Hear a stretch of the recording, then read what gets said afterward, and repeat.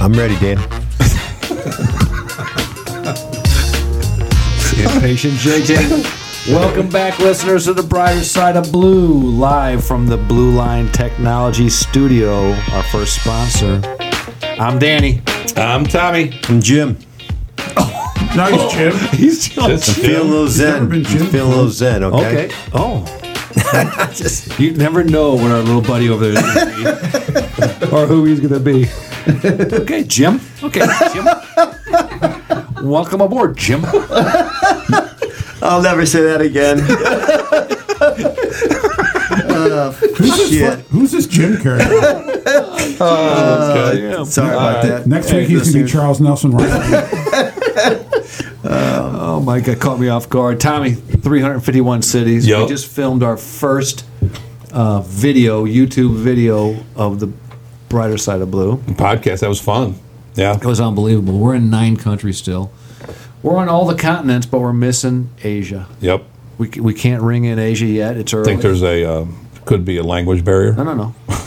Hey, I had a friend of mine that lived in Asia, or he played soccer with me in Quincy. I'll reach out to him. Is he still in Asia?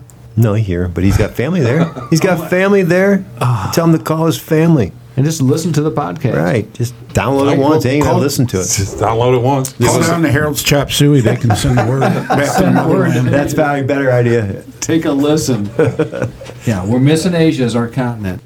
Just call people. Have them click on stuff. Yeah, if any of our download listeners stuff. know someone in Asia, would you please call them and tell them? Just tell them download an episode so we can get another continent. JJ, how can they get merch over in Asia once we get I have rolling? no idea about Asia. Is it made over there? They're not listening. They probably get it before we do. It'd take a long time to get it there. Take a right. Just tell them to make it and keep it. That's wrong. And you want me to say how you? Yeah, tell our listeners how they can get some merch, dude. Well, you get on you guys have to. You get on any of our social media pages, and the little logo that has our little badge with the microphone in it. If you scroll down, there's a little word that says "more," and it's darker than the rest of the wording. You click on it. It'll open up our merch page, and you just click on it, and then you can order. And that's on the description of our podcast. Description, you know. thanks. So when we describe, like on this particular episode, of what Jerry Leyshock's Do you going to want talk to do about. this? No, but you forgot. You were confusing people. No, you're right. It's okay. I thought I was clear. No, you're clear. I was just adding. 2 things you can support Add a us. little bit. Like and share us, our shorts or podcasts or videos will help us. Maybe we'll get to Asia. And then 3, subscribe on YouTube. And if there's a little bell, right, Tommy? Yep. You click that bell and you'll be subscribed to it. Yep. And then you get notifications. You get and shit. notifications. Great. And then you can also, number 4, tell your friends, have them share it. And then number 5, repeat the first 4 things that I said. Yep. I think you need to repeat that every episode. That was a perfect description. I will. You did good. So it'll be different every episode, but I will do the first. Now, Tommy, I have a question. He just read out how we can do it, but are we still allowed on TikTok? We got our first community guidelines ban on one of our shorts. What'd we do? It was. If you took a poll of our listeners and said who would probably tell the story that would get us banned off of TikTok, not banned, but one video taken off. You said which one of the co-hosts here would tell that story. Producer John would have definitely came in last place, but his story about Jimmy the short person got us kicked off of TikTok for a community guideline violation. No, we're right back on. Oh, good. It was just that particular video. Oh, okay. Is this going to be on TikTok, this segment here? No. Jimmy the Midget. Okay, see, now, Tommy. Come on now. That outburst from producer John is the exact reason. Right. The exact reason we had to go and hire an executive producer. Yep. Producer John has a boss now. I think he just turned you off. He's got some anger. He turned me off. Thank you for tuning in to Producer John's show. I'm turning everybody else off. Yeah, next week's show we'll introduce our executive producer. Yep, Jack Milken, part of our family, and he's part of the police family. So exactly. Well, and now he's John's boss. And now he's John's boss. I love the guy. This shit'll all stop. He'll be a good boss, John. He'll be good for you. No, but from this point forward, we're just going to go with Short Jimmy. So we will no longer refer to him as, like John did just a little bit ago, very angrily, as Jimmy the Midget. But that's what he went by. We're going to go. He calls himself Jimmy the Times have changed. Times have changed, JJ. We're getting with the we're getting in. Jimmy hasn't changed. He's still short. Right. So that's why we'll call you Tall Jimmy. Tall Jimmy. Hey. Or Jim. Tall Jim. Hey, Tall Jim. I'm Jim. I made a mistake on that one. Yeah, no, you're all right. But that leads me into my next thing, which because you kind of turned this yourself around a little bit. You brought out this JJ Zen moment thing, and it's really caught fire. Backed by popular demand. It's very much backed by popular demand, but it's how long is this going to last, though? Every week. It gives people peace. You're helping people with Good. JJ Zen. There are no parameters on Zen. Okay. You got thoughts, dude. We need to hear them. But before it, I think now's a good time. It's meant a lot to me, the Zen moment. Yep. It's worked so well that producer John, has given the JJ Zen moment some music. So hit the music, Johnny. All right, well, this one comes from Jimmy Long. He and I went to Webster University together, and Wait a second. Jimmy Long is the opposite of Jimmy the Midget. Yes, Jimmy Long is my old partner in mobile, and now he's a DE agent. And I actually called him today because he always had this saying. I couldn't remember it exactly. And he said that we got it from one of our teachers at Webster University. I believe you guys attended that school, right? You went to school? Unbelievably so, yes. You went to school? You went to school? Oh my God! What school? People, hey, can I do my Zen moment here? Sorry. Yeah. And this is what the teacher said. And I do like this. And Jimmy read it off. He remembered it from the top of his head. Just bam. It's set. Here it goes. Do more of what works. Do less of what doesn't. And try new things. Let me repeat that again. Yes, please. Yeah. Please. I wasn't listening. Do more of what works. Do less of what doesn't. Okay. And try new things. I dig it. I dig it. I dig it. I'm only going to give it. Leyshock would like that. I'm only going to give it a 6.2. Leyshock would like that. I'm only going to give it a 6.2. All right, well. You need to get better. Yeah, you can do better. Focus. I got another. Want to do another one? No. You only get one shot. You only get you know one what? bite One of the every week, apple. baby. Jimmy Long liked it. He thought it was a good idea. No. It's because he wrote it or found He didn't it. write it. He found remembered it. All right. Hey, your Zen moments are important to me because It's a failure. We can just stop the whole Zen thing. No. never. that's not Oh, here he goes with the quitting thing. The whole quitting. Hey, There's a lot hang of in, pressure coming up with a saying. Hang You guys in. just ripped the shit out of that one. hang in there, Jim. Tall Jim. Hang in there, tall Jim. Jim the tall guy. He just made fun of his long neck. No, a lot of people do, and I never even noticed it until you said it. it hurts. Sorry. Okay. I'm sorry. Man. Hey, the Zen moments caused me to reflect myself, and when we were talking about family, which you're going to take our family story here, Family of the week. family of the week. But before we go to the family of the week, I owe last week's family of the week a little apology to Tony Lochnick because thinking about JJ's Zen moments made me realize that I said something that was totally inappropriate for us in Blue. When I was talking about Tony, I said, "Hey, we ought to take his badge." Hey, we don't take policemen's badges. We've buried brothers in their badges. We will be buried with our badges. That's something we don't take lightly and we don't joke about. So I apologize to Tony about that. He's a phenomenal policeman. He can be a jerk sometimes. I'm not going to. So I apologize for it. It'll never happen again. And it all came to me after listening to your Zen moment. That's nice that you did that. Yeah, thanks. Well, it's true. We don't do that. We've nice that you listen to the unfortunately, show. we've all buried friends and family Right. with their badges, and so it's not something we make light of ever. So you Again. did mention the family of the week. So we're going to have a family of the week in every week. So this week we are going to stay on the same family. I knew it, but I didn't add them last week. Is the Malacheks are related to the Lochnicks. Many of you have heard from Tom Malachek. I think he was in episode 2 when he talked about the governor's plane going down. Great story. And he's a good friend of ours. And Tom is a cousin of the Lochnicks. And they're married into the family. And Tom's father married into the family. Tom Malachek Sr., who was also a policeman. So we're going to have to add them to the Lockenick family. Tom Sr. did 30 years, retired as a lieutenant, many prestigious assignments along the way, as you can imagine. I think he ended in juvenile, if I'm not mistaken. Then went on to be the director of security for Brown Shoe. And while he was there, he also held the position with the NFL while the Rams were in town, and he worked for the NFL as in their security department here in St. Louis. And then we all know Tom Jr. We've heard many stories about him. We do want you to email us if you have a family of more than 3. We're going to have to cut it off somewhere. So if you have a family and if family in law enforcement of 3 or more, love to hear from you, and we will acknowledge your family, and we look forward to it. Yep. Didn't you say we were all one big family? We are. Then we should be the family of the week.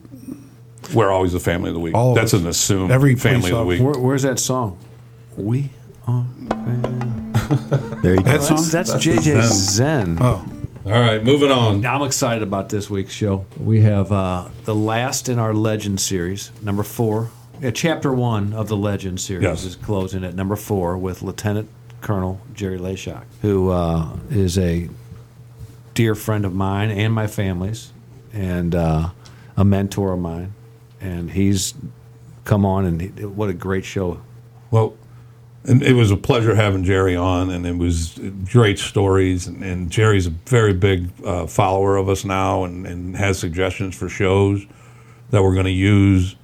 And one of the things about the whole Legend series that we've put on is those guys from Joe Spieth Sr., Joe Burgoon, Harry Hager, and Jerry Leyshock have meant and changed the careers of many, many people. I didn't have the pleasure of working with any of them, as far as unfortunately. Right. But you hear the stories, and I knew they were legends from the just growing up in the police department. You hear those names all the time.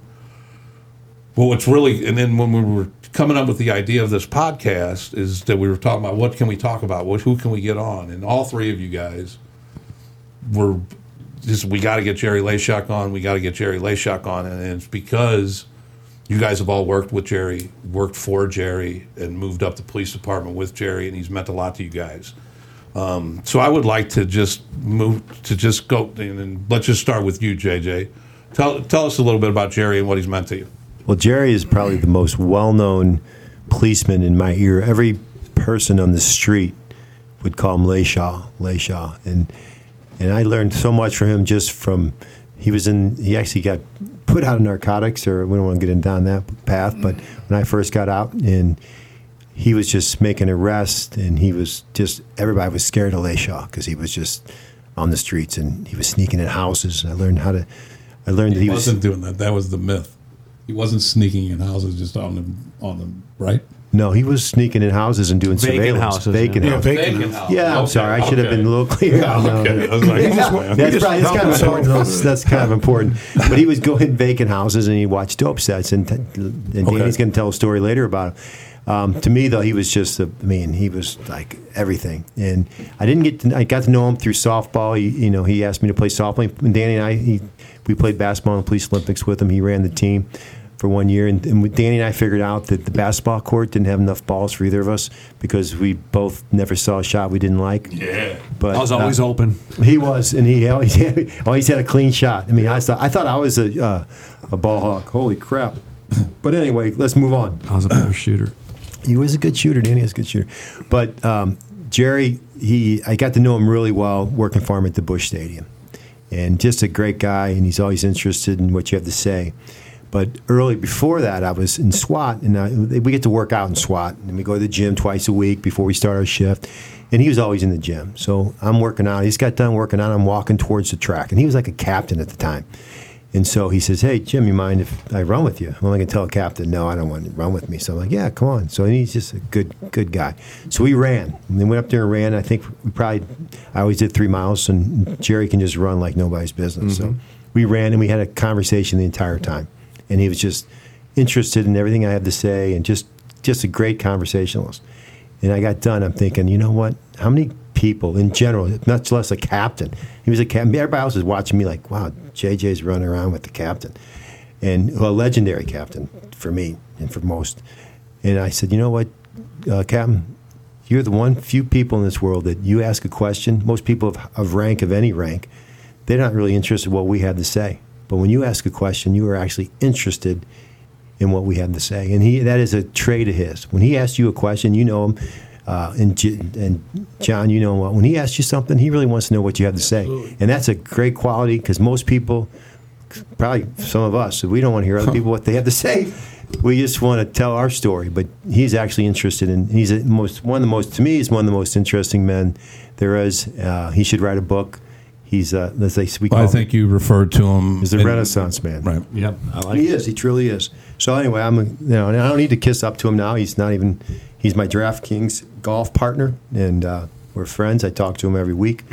But he's a good man. He's got great stories. Meant a lot to you. He does. He really is an interesting person. So, Danny, you got a funny one for us. What do you got? Well, yeah, but, I mean, I do have so many funny stories because Colonel Leyshock and I were actually partners for a while. When he came out of narcotics, we rode together in the 8th District, and he's always been a mentor, an unbelievable friend. He's a friend of my entire family. My mother, my deceased father, everybody knew Jerry very well. My whole family knows him very well. He is a man of ethical standards that beyond compare. I mean, unbelievable. Which probably made it hard for you to be involved with it. Well, no. Well, he taught me. I couldn't. He kept me straight. I mean, seriously. Just kidding, brother. He kept me straight. He taught me everything I know about policing. But he. A couple things about him I can't help but mention. Number one, we mentioned it earlier in the show. He's a terrible driver, the worst driver. That's mentioned in episode 3 or episode 3. The dumpsters. Never met a dumpster he didn't want to hit with the car, and then didn't want to report it. He was a terrible driver, but he was a genius. And really quickly after he came out riding with me, we went in plain clothes to do drug investigations, and there was a dope set on Paige and Sarah up in the 8th District, and they were selling buttons of heroin. And, before Jerry came along, I was always watching this dope set, wishing that I could catch these guys dirty with the dope, and I could never, ever. I'd stop them a million times, see them gathering and doing their thing, but I could never find the dope. Right. I knew what they were doing, right. And they all had the records to back it up. Right. But I could never catch them. So Jerry comes on board, and I say, "Hey, there's a dope set at Sarah and Paige. I can't conquer it. I don't know what, whatever." And Jerry says, "Well, you work 7 to 3." Yeah. He goes, "Well, they get out there at 5:30, 6 in the morning. So if you think you're going to come to work at 7 and catch the dope man, you're not." He said, "So we meet me at 5 a.m. We go into a vacant, destroyed building across the street from the dope set. We get up there with binoculars, and there's nobody on the dope set yet. It's still too early. And then all of a sudden, they start showing up, and I'll be damned about, 6:30, 6:45 in the morning. This guy goes over about 100 yards away from the corner, and he lifts up a couple rocks, and he stashes something underneath there. Obviously, it's the heroin. Stash. It's the stash. And then comes back about 100 yards. He's on the corner, and they're all out there, and so we climb back out of the vacant building. We get in our unmarked car, and we drive around for a while, and then we pull up, and Jerry tells me, "Danny, you go engage the guys and start getting some names," even though we knew all their names. Just start talking to them. And he goes, "I got this." So I go up there, and I knew them all by name. I was like, "What are you guys doing?" Blah, blah, blah. And Jerry comes up behind me, and he's got this long twig. It's like a long branch. Like a V-shaped vein? Like a weather vane. Like a weather vane. And he's... You got a hand on each end? He's got a hand on both, and it's a long branch. Right. And I didn't even know what he's doing. Okay? and Jerry's... I'm with like 6 guys, all with narcotics records. They all know Leyshock. And Jerry's just over to the left, and he's just walking around with this weather vane stick, and he's just going around, and searching. It's like a divining rod. Divine. Divine. There That's you the, go. that's There you we go. kept That's calling the it right a weather word. vane. I screwed that up. Yeah. And I followed after JJ and went with Yeah, the you weather did. vane You went thing. right with it. I knew what you were talking about too. I know, but I shouldn't. Producer John just Thanks. nailed That's it why again. you're a producer, That's why John. the producer John. He just job. nails Yeah. shit. You saved the whole story. JJ was a weather vane. People are like, I'm on top of a roof spinning around like You northwest. jumped right on it. I was just setting you up. I did it on purpose. Jesus, thanks, All right, John. go ahead. Thanks. Let's I go learned, ahead. I learned that at Webster University. School? All right, so what's it called? It's called the Divining rod. Divining rod. I would Yeah. never. I forgot. that. But he's now. So now the listeners know. Right. So he's walking around, hand on each end. hand on each end, are walking around, and these guys are starting. They're not looking at me now. They're looking at Jerry, and they're Leyshock. like, they're like, Howard, what's he doing? And I look over, and Jerry told me the word. I go, well, you don't know? They go, no. What's he doing? What's wrong with Leyshock? I go, that's the dope stick. And they go, dope stick? I go, yeah. I don't worry about it. I go, you guys told me they're not doing anything around here. There's Right, nothing ain't no dope around here. No There's big deal. dope around. Don't worry about it. I go, but he'll just go on this little hunt with that dope stick. If there's dope around here, it's going to lead him right to it. They're like, get the hell out of here. I go, I know. No, we have nothing to worry about, guys. You don't have any dope out here. Jerry walks right over to those stones, that divining rod leading him right there. And he says, Danny, I think I got something.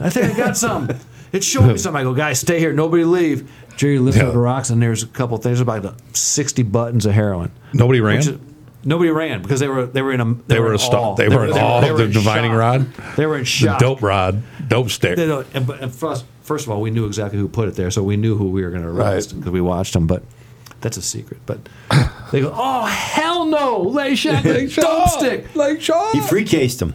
No, he didn't. But let me tell They're you something. saying. I guarantee that's what they said. Yeah, that's what they want. Yeah, that's what they told their friends. So we don't lie. we locked the guy up to put the 60 buttons there. But let me tell you something. Over the next 3 years or so, or that I rode with Jerry, every dope set we went to, they knew about the dope stick, and the old wise old heads would say, "Don't let Leyshock pick up that dope stick. You're going to jail."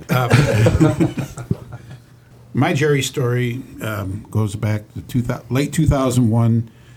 I had just gotten transferred out of intelligence as a sergeant, and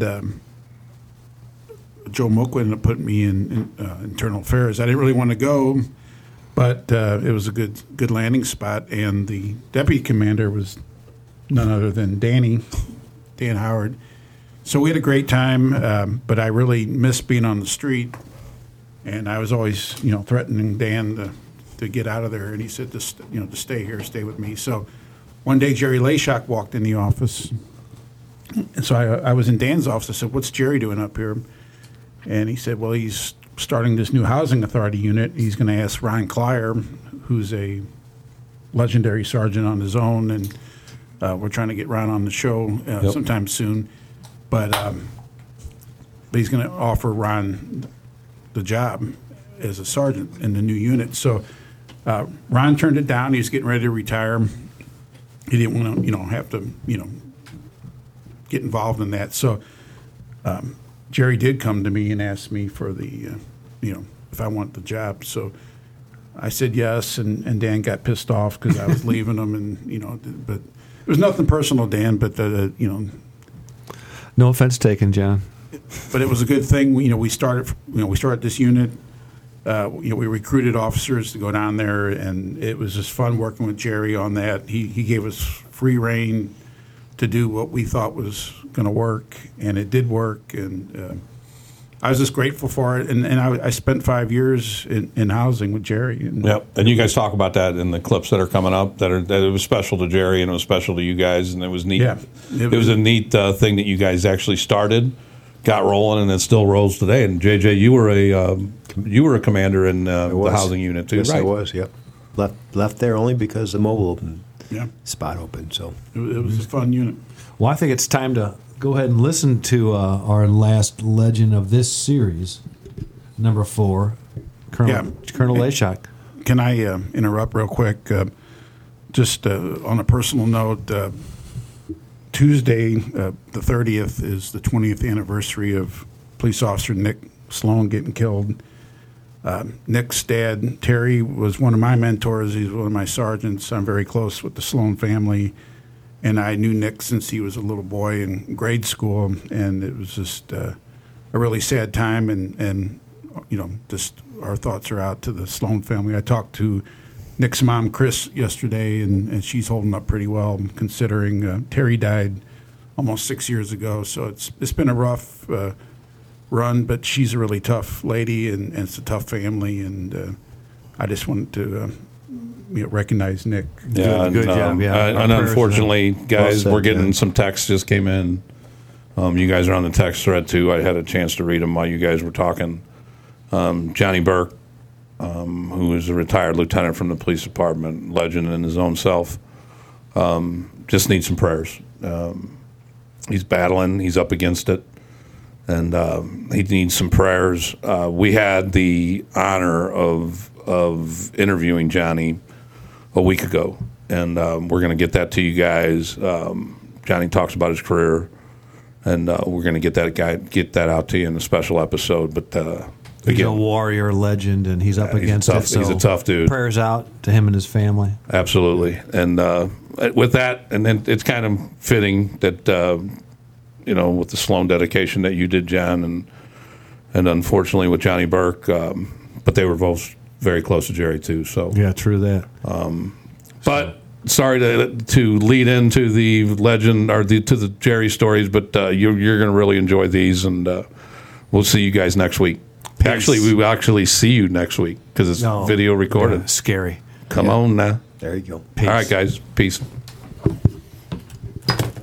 What do you got to say about old Jerry Leyshock there, Well, JJ? I ran into his neighbor, Judge Stelzer, a couple he all weeks right? ago. Is he great. okay? No, I didn't run into him. I saw him at the soccer game. Okay, Thank gotcha. you very much. Or, actually, I don't remember where I saw him, but I did see him. And we brought up Jerry's name, and he said that he called him a Renaissance man. Renaissance And man. thought I like that- it. And he said, and it's actually true. He says he one day they were at a family or some function in the neighborhood. There was a piano there, and Colonel Leyshock sat down and can play the piano like nobody's business. He's an accomplished pianist. Yes. He actually teaches inner city kids at 12th and Park on a regular basis, weekly. Teaches inner city kids. He also teaches chess.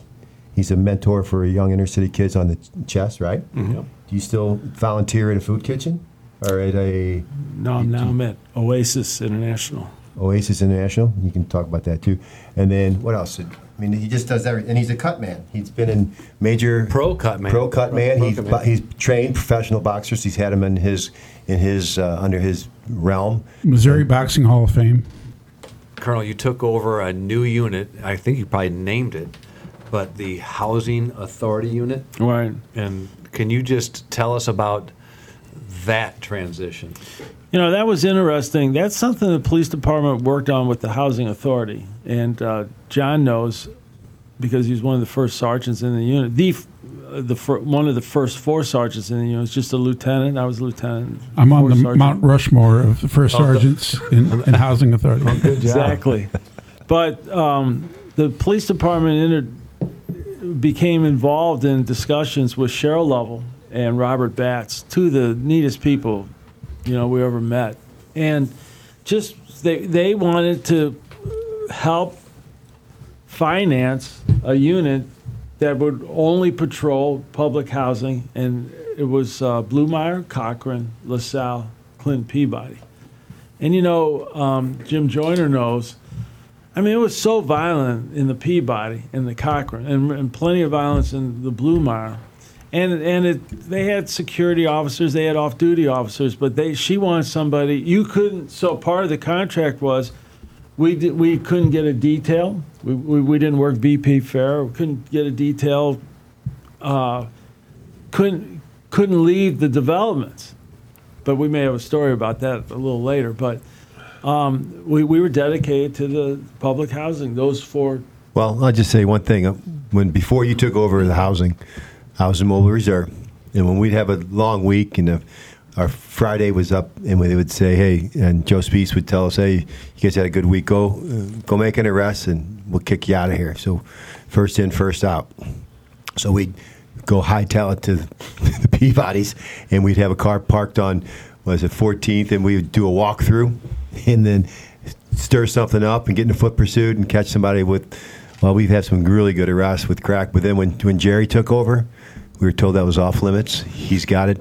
He don't want us messing with his housing area, that he has enough officers and he'll take care of it himself. Damn right. And that sucked because we couldn't go in there for our first in, first out arrest. So No more fishing in a barrel. We knew not to go in there. Yep. But Danny, John and I sat down, crunched numbers, looking at all the calls for shots fired, and especially in the Peabody and the shootings, and we knew we had our work cut out for us.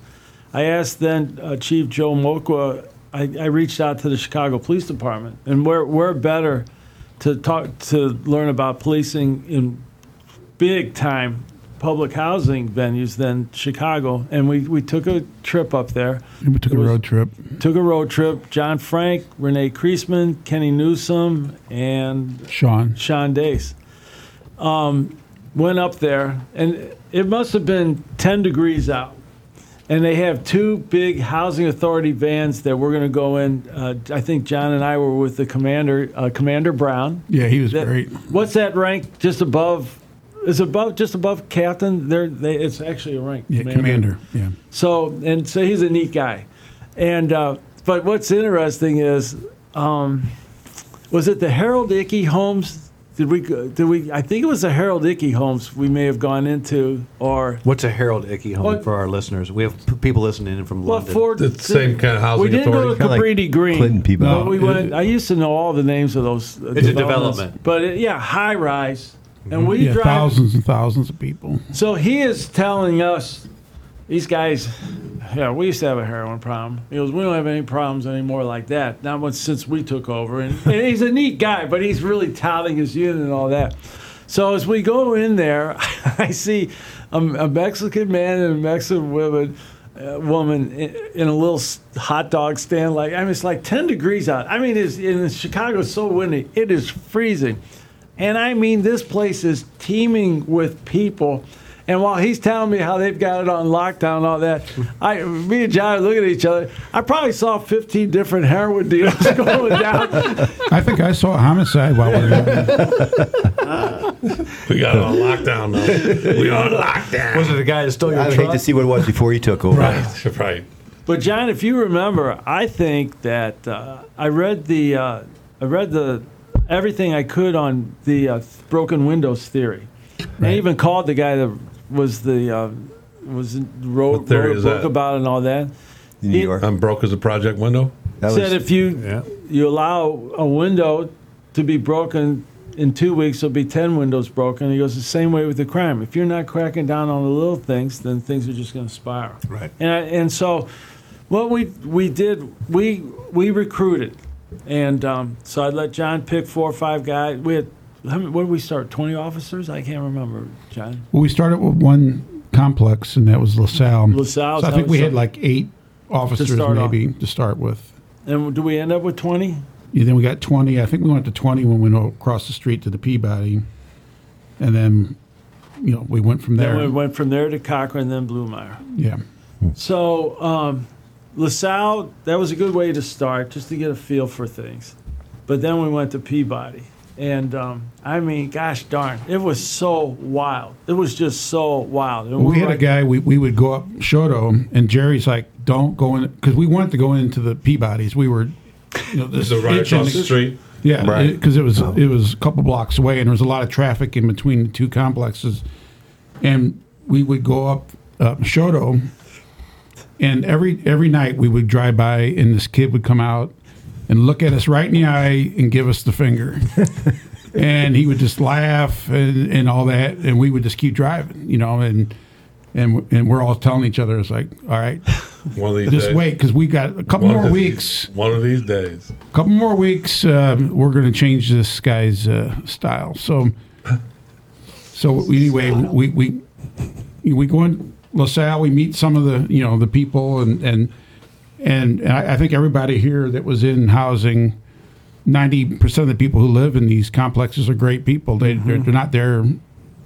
The only reason they're there is because they don't have the money to live somewhere else. So it was a good relationship we had with most of the people who lived there, except for the ones who didn't want to, abide by the law. So So we finally get our extra officers, and we decide just to do like we usually do. And I think Larry Plyman was with me, and we're just driving up Shodo, and the guy gives us the finger, and I'm like, yeah, whatever.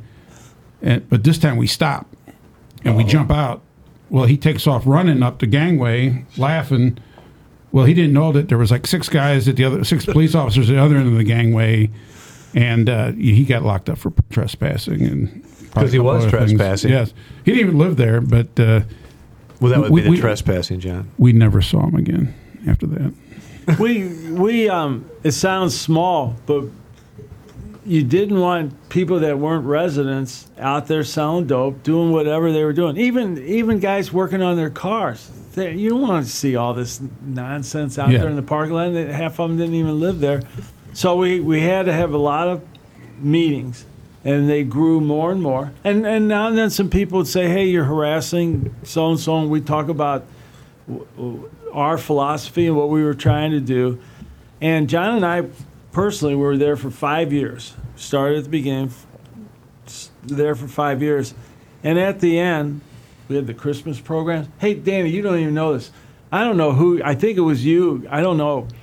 John, we had bicycle training. We gave some bikes away. We had a little obstacle course. Yeah, for the kids? Peabody Bicycle Club. Yeah. For the kids? Yeah. Oh, that's awesome. Miss Clarice?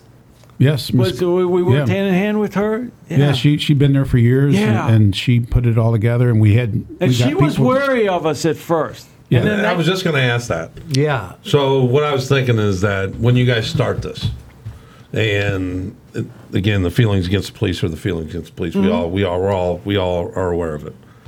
Did it take a while to where the people that started the program really engaged with you guys as this is working? Yeah. They had beautiful facilities there for kids. They built all these playgrounds and that. They were very, very nice. And there was when we first started, you go by the playground, there was 25-year-old guys sitting on the swings. Yeah, no kids. Right. And they were sitting there, just drinking beer and doing whatever. And after just a short time, a couple months, there was kids playing on the playgrounds, and that's when these ladies who lived there would stop us and say, "This is the first time I've ever let my kids go out on the playground." Wow! But I'm even talking about the executives of the housing authority. Well, you know how, and again, it's a plan at the beginning, and everybody doesn't know each other. But I think as it sounds to me, and I've never, you guys have all been in housing, but it sounds to me that when you start something, could be some tension, and then you guys got right through that, and they were really acceptive of what you guys were doing. Well, I'm so glad John talked about the playgrounds because I invited Robert. Sharon didn't come down there a lot with us. She's busy, though. She was an attorney, hard-nosed woman, but, man, she was good. But I asked Robert, I said, why don't you come we don't, it's our first summer there. I go, come on down and take a look at what we're doing. And when we drove by the playgrounds and he saw kids, it was after school, or it was summertime, but more people are out around 2 or 3 in the afternoon. He said, I can't believe what I'm looking at. Nobody out there slinging dope. We just, and it was a lot of give and take, but man, I loved the neighborhood meetings. I loved we did a big Demetrius Johnson came down. We had the best time 2-3 years before John and I left, giving the turkeys away on that Saturday mornings before Thanksgiving, and just it was one of the neatest assignments I ever had. It was, and we've all had good jobs, and Jimmy, you were down there. Right. Yeah, Jim Joyner was in charge. He was a supervisor there after. Robert Batts was there when I first took over. He was at the end of his career, and he thought you and Sean Dace walked on water. Yeah. He was a really neat guy. He was a good dude. A neat guy. And he left. He was probably there a couple of months, and then someone else took over.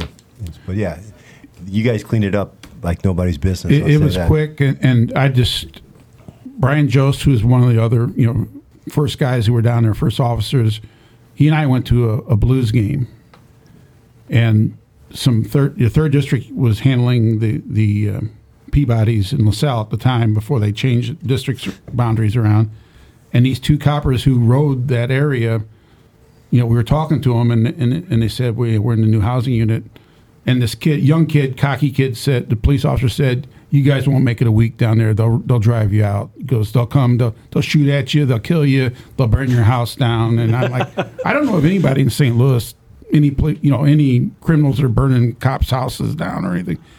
But we said, you're wrong. We're gonna get control of this place.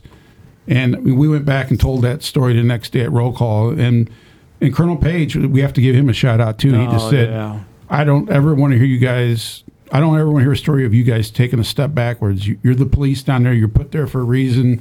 We have a contract with the housing authority. You go down there and you take control. And we did. And we did it with just good old fashioned hard police work. But we never, if you warn somebody that, hey, you don't, we'd stop somebody and they live in another part of town and say, well, you can't be down here unless you live here or you're with somebody who lives here. And they're like, well, whatever. Well, next time we saw them, if they were standing out there, they got locked up. It was trespassing. And the circuit attorneys always did a great job of... Yeah, we had meetings with them. And it was misdemeanor. Mike Mullins, Judge Mullins. Didn't Colonel Leyshock like to do the walkabout? He'd make you Jerry, always a walkabout. Jerry was always walking through there. And I'd see him. He wouldn't tell us, but it'd be 1 o'clock in the morning, and I'd see someone in a white shirt walking through the Peabodys at 1 o'clock in the morning. It'd just be Jerry by himself, just walking, checking it out. I loved everybody down there, though. Everybody knew who Leyshock was. Tom, Father Nutt was on the police board. Grew up in public housing. He's the one. McNutt. I'm sorry, Father McNutt. I was just laughing because he's laughing at that when you said his name. I'm laughing just because I'm high. No, I ain't making fun of you. I'm making. No, it's me. Yeah. Anyways, but he grew up in public housing, and he got Everett Page, who's one of the greatest human beings I ever met. He was my mentor when I was young. He was a lieutenant in the old 8th. The fairest man, tough guy. But they wanted to do this. Cheryl and Robert wanted to do it, and then it just came together. All right, but we cannot talk housing. So John and I see 5 years. Our beloved sister, Kim Haley, became one of our sergeants. We had some transition. But we brought a very interesting character to our unit named Ron Martin. Yes. Affectionately known as the Trooper. I love trooper stories. Oh, the Trooper. And he's doing great. He's in Northwoods. He's on TV. He's a major. He's a major, but he's also their chief spokesman. He's in the co-op, North County Co-op. Well, what'd I say? Northwoods. I'm sorry. Well, he was chief of police at Northwoods. Then now he's in the co-op. He's what you call a character. He's Yes, a character. he is. Tremendous policeman. Yes. Yeah. But keep in mind what I said, Tom, earlier. We were dedicated. So if you had Peabody, that's where I expected you to be for your shift. All right. But unfortunately, Reasonable. sometimes in the Cochrane and especially the Bluemeyer, you didn't have to stray far. That some of our people from Cochrane and Bluemeyer are selling dope a little outside, especially with all the heat we're putting on. Well. And these guys would get away from the developments a little bit. So Troop has. Finally, about the third time, John and I have to have a talk, and I said, "Hey, let me tell you something," because you had to kind of get right in front of him to get his attention. He was kind of hard-headed.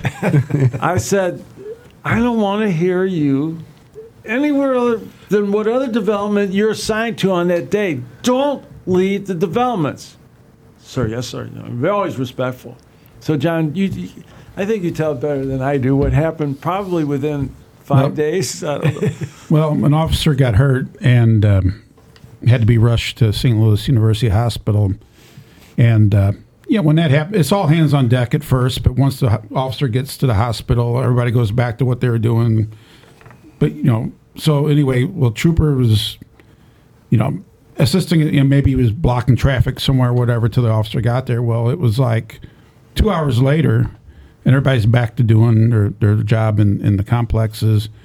And we're up in Jerry's office, and we got the TV on, and they're talking, the news is covering this officer getting hurt.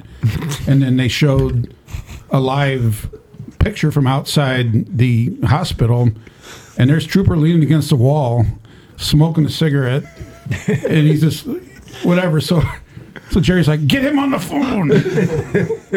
So we call Trooper, and he picks up right away, and Jerry goes, On the news? well, he's She's called, on the news talking to you? Yeah, this is a private conversation. It wasn't on the actual news, but it was shortly after. And Jerry's like, "Oh, he's real calm." He's like, "Hey, Ron, where you at?" And he goes, I'm up here at St. Louis U Hospital." And he goes, "Well, you're supposed to be in the complexes." And he goes, "Just by the way, why are you at the hospital?" He goes, "Well, I'm up here getting a scoop." And Jerry goes, "I'm the commander. I get the scoop. You get your ass back in the complexes right now." We don't need you to get the scoop. Oh, John, your memory's impeccable. That's exactly With the scoop, baby. Troop and is then- getting the scoop. And then Trooper calls me like on the way back. And he's like, "Do you think Jerry's mad at me?" I go, "Yeah." He goes, he was screaming at you. So when it finally, we could go no longer, we had to part ways. I brought him in the office. John's there to notify him that he's going to be transferred. And I had to pull out an old movie line. I don't know where it came from, Danny, but I said, "Ron, this isn't personal. It's business." Godfather. For God's sake. But what district do you want to go to? Because you're done with us. Yeah, You know what, went to though? hate. He always respected the heck out of you, even when he. Oh, he's a hard worker And then when now. when he I mean, went we made make chief. jest of him just like we do all of us, but he's a hard worker. Oh, when he went and became No, he's chief a of great guy. the Muni, he wanted Jerry there. I went to, he was the first chief in quite a while at Northwoods to make some promotions. He asked me if I'd be the kind of like the guest speaker. I was so proud of him. I mean, Yeah. he's tremendous policeman, and we love him. Yeah, he's a great friend. Love but him. So- Where'd you get the scoop after you transferred? Oh my gosh! Who gave you the scoop then? That's why he brought Kim down. Sergeant Kim Haley, good friend of the podcast. That's right. She get the scoop. I'll say for this you. though: when he would do a search warrant, he'd have SWAT do it. We would, and Steve Dodge was the commander at the time. His search warrants were always point on, and he would always thank us. And he never—I don't think he ever had a bad search warrant. No, you know you're dead on. He was a good policeman. Yeah. You're dead on. And he was so—he's always asked us, and he was so cooperative, and he always thanked us afterwards. And actually, Lieutenant Dodge or Chief Dodge always thought, "Oh, we doing one of troopers. It's going to be a good one." And it I have a always soft was. spot in my heart for good policemen that are kind of knuckleheads. You're looking in a mirror, huh? But the other thing I wanted to get to is Jerry. We had Harry Hager on, and Harry is a legend, Yes. as you know. Yes. And he brought up a case where you were involved with the Petties. In my career, Sam Petty was probably one of the most prolific gangsters, maybe, if you want to use it. I don't know if Harry said, but he was on parole. He did a armed robbery where he shot an off-duty policeman in New York City. He was a bodyguard for H. Rap Brown from the Black Panthers. Sam and his family, there's different stories about this, but I think they kind of grew up around Pruitt-Igoe. Sam killed a guy when he was young, much older, and he was still a juvenile. Not much happened with that case. He was highly feared. He was extraordinarily intelligent, but mean. And so I was undercover. Harry's memory is good. It was 1985. I was undercover, and it started off just. This whole investigation just started off as sort of innocuous. University City arrested a guy who had some dope on him, was a white guy. And he was telling them that he couldn't go back to prison, and I can't help you guys in University City. He goes, but I get my cocaine from a brother and sister in North St. Louis. So they called us, and Tony Wagner was my boss at the time, and said, why don't you talk to this guy, see what he's talking about? So I did, and U City was. This was somewhat of a low-level case, but this guy had a bad record.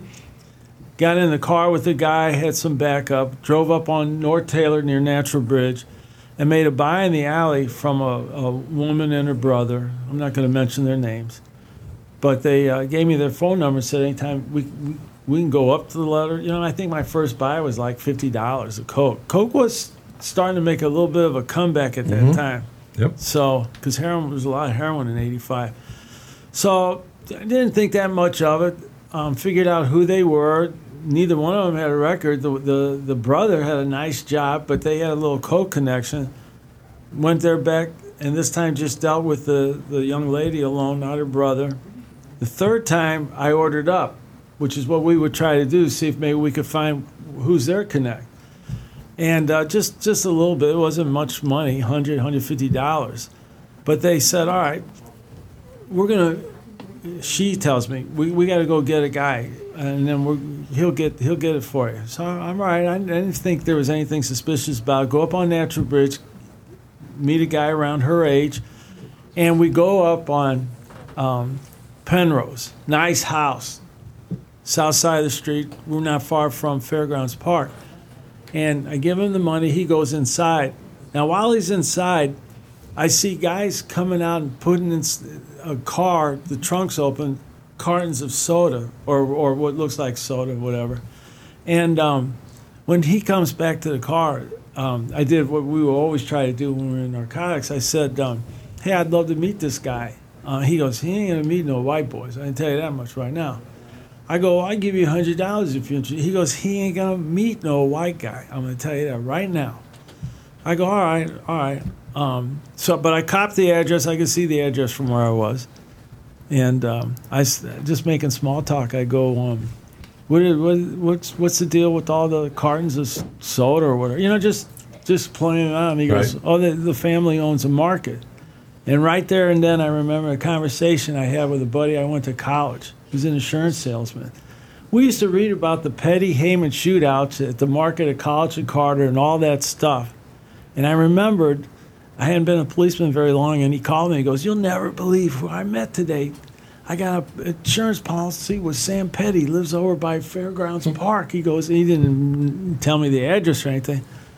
So, John, you know maybe better than anybody, they had files. It was so crude in the 80s, 70s and the 80s. I go to intelligence.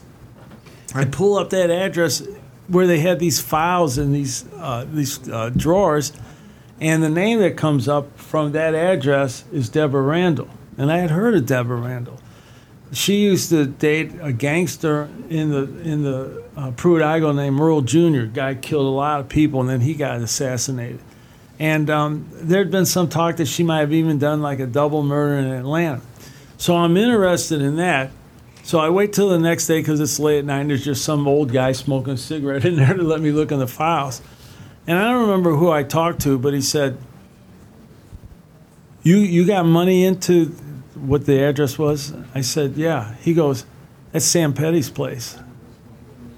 I goes, all right. I kind of thought, but who's Deborah Randall? She's bad news too, you know? So did one more buy from there. And guys, it was so crude in those days. Your backup, what the signal was if you're in trouble, if you're inside of a house and you're trying to make a buy, was throw something out the window or jump out the window or throw somebody out the window. We didn't Do something couldn't with take the a chance. The window seemed I like the integral. third option. So I don't know, we're not mic'd up or anything like that. And so the next buy goes good. Well, I order up because now when DEA heard this and the FBI heard this, we got a lot of federal partners with us, all right? So everybody is on this. Everybody tried to make Sam Petty and had a lot of luck. So to do the third, I order up like 2 ounces, which would be somewhat of a big deal. And DEA gave us some money. Well, they changed the meat place, and I told Tony, I said, man, I think they're going to rob me. I said, he's acting weird on the phone. By then, I'm talking to him. The girl just tagged along because I think she liked him. So they go, Jerry, we come as far as we're going to go with this anyhow. I had marked the bills from both purchases, so we know that's in there. I've ordered up. So my first search warrant was signed by Judge Anna Forder. First search warrant I ever typed up, Bob Tommy or Hef. There's another legend you guys should talk to, but legend. Help me type it up. Get the search warrant. When I show up, whatever the sign was, take your hat off if it's them, and I do, and they swoop down on. So there must be 50 people who's got that house surrounded because Sam. I mean, we used to read about these shootouts. Sam Petty was nasty, and there's a lot of people out there. So they had pretty much wanted to get those two people out of the mix. They took them straight downtown. And they were going to wait for Sam or Deborah or somebody to come out. They didn't want to do it hard. Plus, the big ornamental doors have been hard to knock in anyhow. So Petty comes out. They grab him. They say, come up here. And Tony Wagner had told me that night when I got to work, he goes, this is your last night undercover. He goes, this is going to blow up. He goes, so you're going to the street crew after this. Fine. So they said, come up here with the search warrant. So he's handcuffed. He is intimidating looking. Sam Petty is intimidating looking. So I show him that, and he goes, I don't care what you do. That ain't my house. I go, well, instead of us knocking in the door, why don't you just give me the keys? They seen you lock the door. He goes, I don't care. If you go do what you want. I ain't got keys, nothing. I go, all right. So I get a sledgehammer, like I'm going to do it. It's going to be somebody like South Sea or some big guy. But I grabbed it. And then he goes, all right. He goes, I don't live there, but I got a key. Whatever. We go in there. So inside we had 4 AKs, 2 Uzis, 2 or 3 pistols, a couple other rifles, and a shotgun. The 2 ounces that I ordered up were underneath the bed. And they found money at College and Carter, where Deborah Randall is. And the rest of the buy money from the other purchases somewhere where he had money hidden. He had over 10,000 rounds of ammunition all around, all kinds of guerrilla warfare manuals, Moore Science Temple manuals, bulletproof vests. There must have been 10 bulletproof vests in there.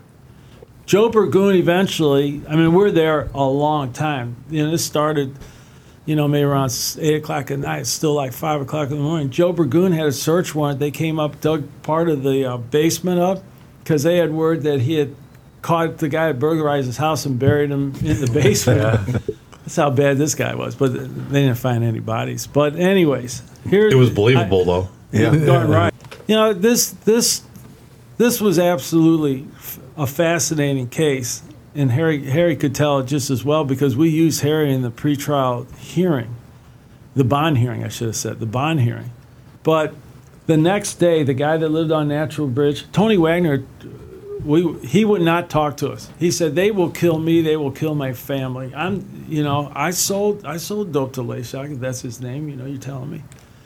The girl just said, "I did everything through this guy," and he wouldn't talk. Somehow, Tony Wagner kind of struck up a relationship with this guy's father, and he said, "We're not gonna charge him tonight," because he's thinking maybe this is the kind of guy we're going to use as a witness. I don't know.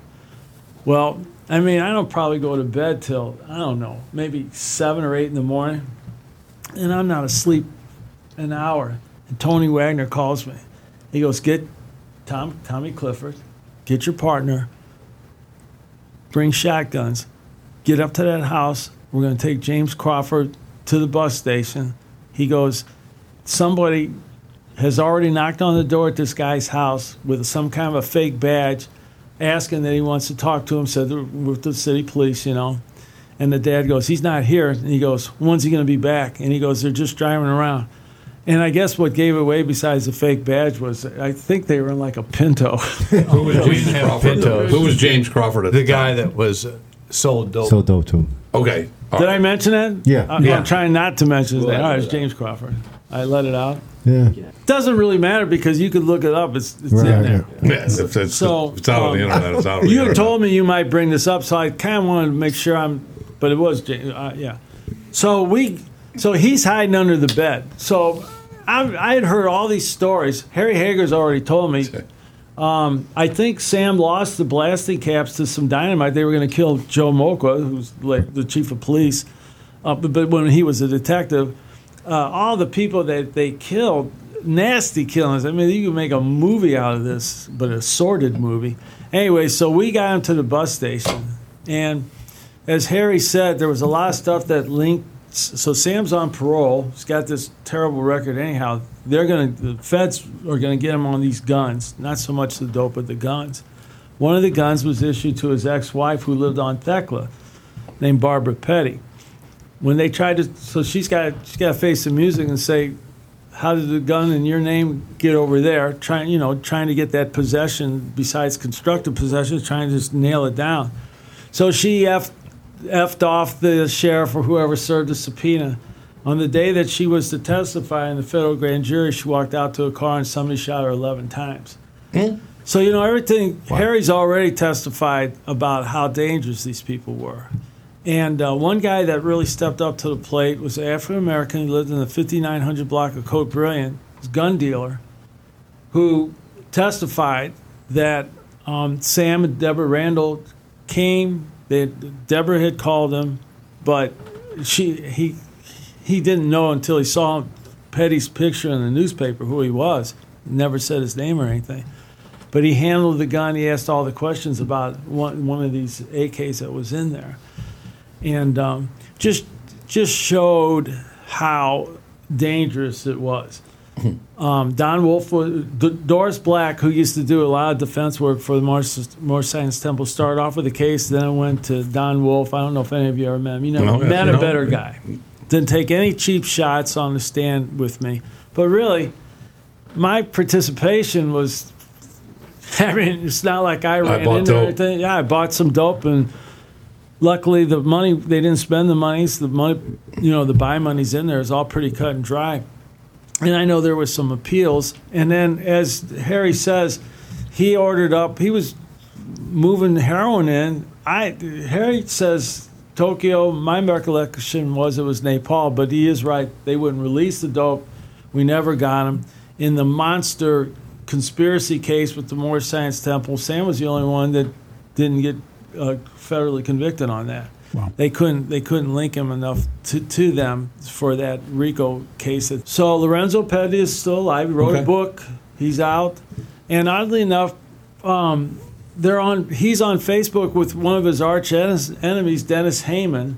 I believe Heyman's a Christian now, but he's out.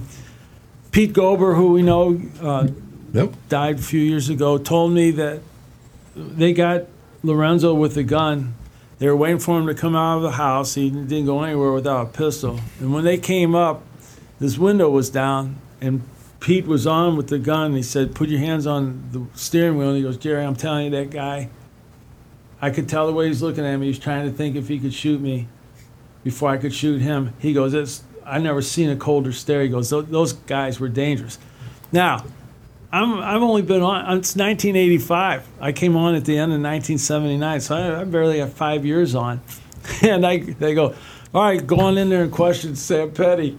Okay. So I go in there, and I read him his rights, and I said, with all due respect, I got to ask you some questions. And he just looked at me, and he just leaned forward, and he goes, "I don't have anything to say to you." And that was good. That was good enough for John, you. When you good know. Good enough for you. That's good enough for me. Good job. How'd that interview go? Good job. He ain't talking. It was riveting. I got out of all that. It's amazing. His very first search warrant. Yeah, I remember when I did my first one. That was your first I got search a little, warrant? 8 buttons of heroin. His very first search warrant hits Sam Petty. That is unbelievable. And a is Porter's pretty house. crazy. Yeah. My first search warrant, I hit the wrong door. But that's amazing. That his very first search warrant hits probably the biggest dope That was a man. good That's one that unbelievable. year. Yeah. All right, so 2 years later. All right, so by the way, this is a fascinating trial. With all the security. I thought the bond hearing was one thing. With Harry Harry broke down 4 or 5 murders, including while they were trying to strangle a guy to death, last name of Cherry. In He told the that story. bathroom. Yep. He did tell that story. He told that story. Yeah. And so the Post, the Globe, covering this. This is a big deal. And then the trial. These young guys were coming in there, and because I'm there, they sit right behind me, just staring at me. So I don't know them, but I'm getting good looks at all their faces. And I find out that one of them's Sam's nephew. I don't know in what way, Charles Shern. And then I started asking questions. And he's like, this guy's moving a lot of dope. He's starting to make a mark for himself in the old 7th District. Yep. So 2 years later, me and Tom Clifford out there stumble on a little dope arrest. And the guy tells me about Charles Shern, and he's really moving a lot of dope. and he's got a little idea of where the house was that he was going to, 4629 Kennerly. And then there's a murder at the Phoenix Lounge right at Plymouth and Hamilton. So homicide calls me later in that afternoon, just a guy, and they tell me the story that two guys rolled up on him, get out of a Cadillac, a stocky guy walks up to him. He's standing next to his girlfriend, just put a gun right there, and he said, "You know how much you owe me?" And the guy, before the guy could answer, he blew his head off. They got back in and left. He goes, "We're hearing that it could be a guy maybe named Fat Charles."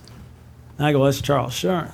They go, "You know where you could find him?" And I said, "Well, he's supposed to be at 4629 Kennerly." I go, "Let me get back to you." So I parked my car somewhere, walked down the alley because he had a high wood fence, and there's that freaking Cadillac sitting back, green Cadillac sitting in the backyard. So they get the search warrant. That's the first time I met him. We get the murder weapon in a bag full of dirty, stinky clothes. You know, we get that, got some heroin and all that. They hold him without bond, I believe, because it's a good. The gal, you know, says that's him and all that. And then before it goes to trial, they called me and they said, "You're never going to believe this. She's completely recanted her story." I said, "Really?" They go, "He's going to be out. So we're just letting you know he's out. He's going to be out." All right. And his little henchman, he had a crew of about 7 or 8 guys. So it took me about 6 months, and then I found out the story that a guy named Daryl Shern, Charles' older brother, and another guy, got this. This gal lived in the neighborhood. Put her in the car, drove over to the Hold'em tracks, and they said, "Hey, you're going to either recant your story or we're going to kill you in the car. What do you want to do?" She goes, "Well, I don't even remember what happened." You know, it's funny, but it's not so funny. Eventually, we get another guy, starts blabbing on him, and I watched this house, 6027 Suburban. I watched it for a month. And finally, I see Shern and all of his people go in. There was like a movie. And they're looking around, and they go in, they go out. And I told Lee Mandamas that, and it's like, we got to hit this house. And we hit it in 87 on St. Patrick's Day. And he had a big ball of black tar heroin right by where he was when we ran up there. People were flushing heroin and all kinds of stuff. It was just wild. More guns, more money, just this guy. They were rolling. And what ended up happening was that house and a couple other houses were issued in the name of Charles Taylor, and before we could get him to testify, they killed him. That was terrible. That really took the wind out of my sails. I really liked that guy. And, you know, it's just that legacy family, they were nasty. Hit it, Huggy. I'm checking my vital signs, drawing my battle lines, going to war again.